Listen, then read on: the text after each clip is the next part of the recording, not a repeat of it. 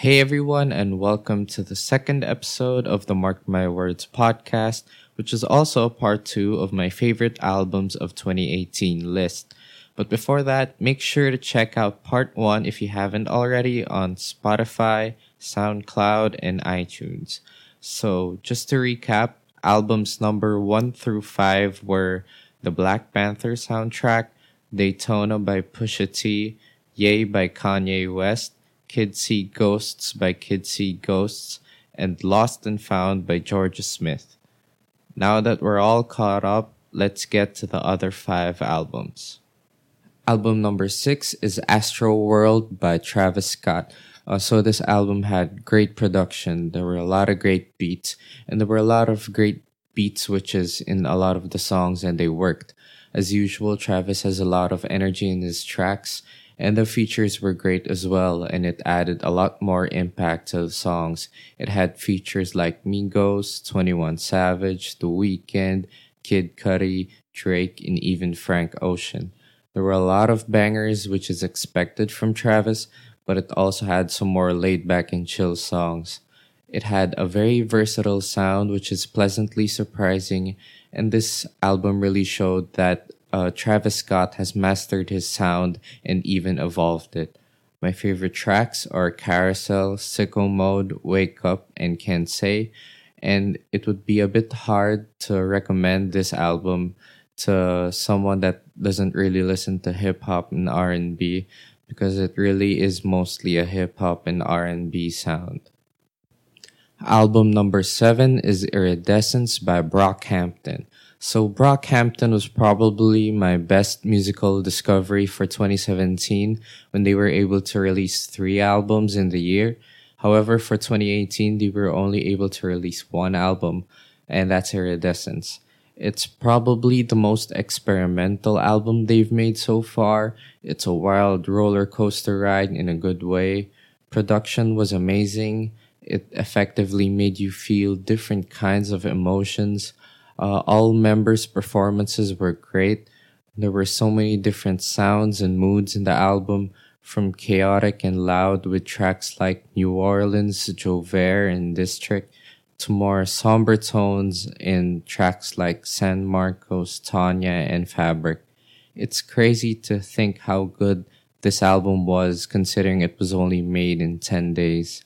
My favorite tracks are New Orleans, Jover, and San Marcos, and there are certain songs that I can recommend to people that don't normally listen to hip hop and R&B. Thug Life, San Marcos, Tanya, and Fabric are the songs that I would recommend. Album number 8 is FM by Vince Staples, who, by the way, is probably the best hip-hop interviewee of all time. You can look it up online. Anyway, this album, FM, the production was great. The beats were really hard. Great energy from Vince Staples as usual. The album was just short and sweet, ran just over 20 plus minutes, but it was able to pack a lot in the short run time because it was able to deliver on a great concept. First of having a summertime vibe concept, but also FM radio integration. There were some skits with some DJs, and it really flowed seamlessly to the tracks. Favorite songs are Don't Get Chipped, Fun, and Tweakin'. And it's hard to recommend this album to people that don't listen to hip hop because it's really a pure hip hop album. Album number 9 is Oxnard by Anderson .Paak. So for this album, it had many different sounds and blending of genres. The production and instrumentals were great. It had a rap to R&B to soul to funk elements in the album, and Anderson .Paak fits all of these genres like a glove. It also had a lot of great features from Dr. Dre, Snoop Dogg, J. Cole, Pusha T, and even Kendrick Lamar. So this album was really cohesive for me, even with the different blend of genres. My favorite songs were Tints, Who Are You, and Brother's Keeper. And there are certain songs that I can recommend to people that don't listen to hip hop and R&B, like The Chase, Tints, and Smilin' Petty. Album number 10 is the Spider-Man Into the Spider-Verse soundtrack. First of all, I want to say it was such a great movie and probably one of the best animated movies of all time. And the music was able to complement a lot of the movie scenes well. A lot of the songs in the soundtrack are in the movie and they made you remember the feeling of the scenes in the movie.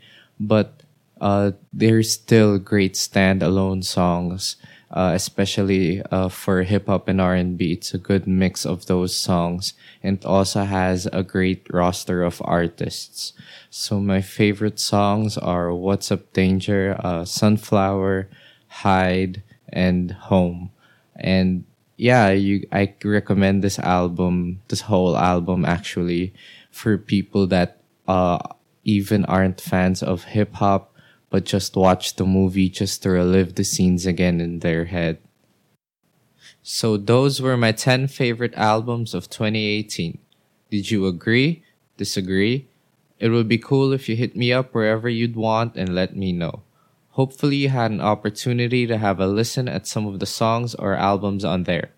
I appreciate you for listening, and if you're listening on iTunes and were entertained, make sure to give this a 5-star rating. Thank you and have a great day, everyone.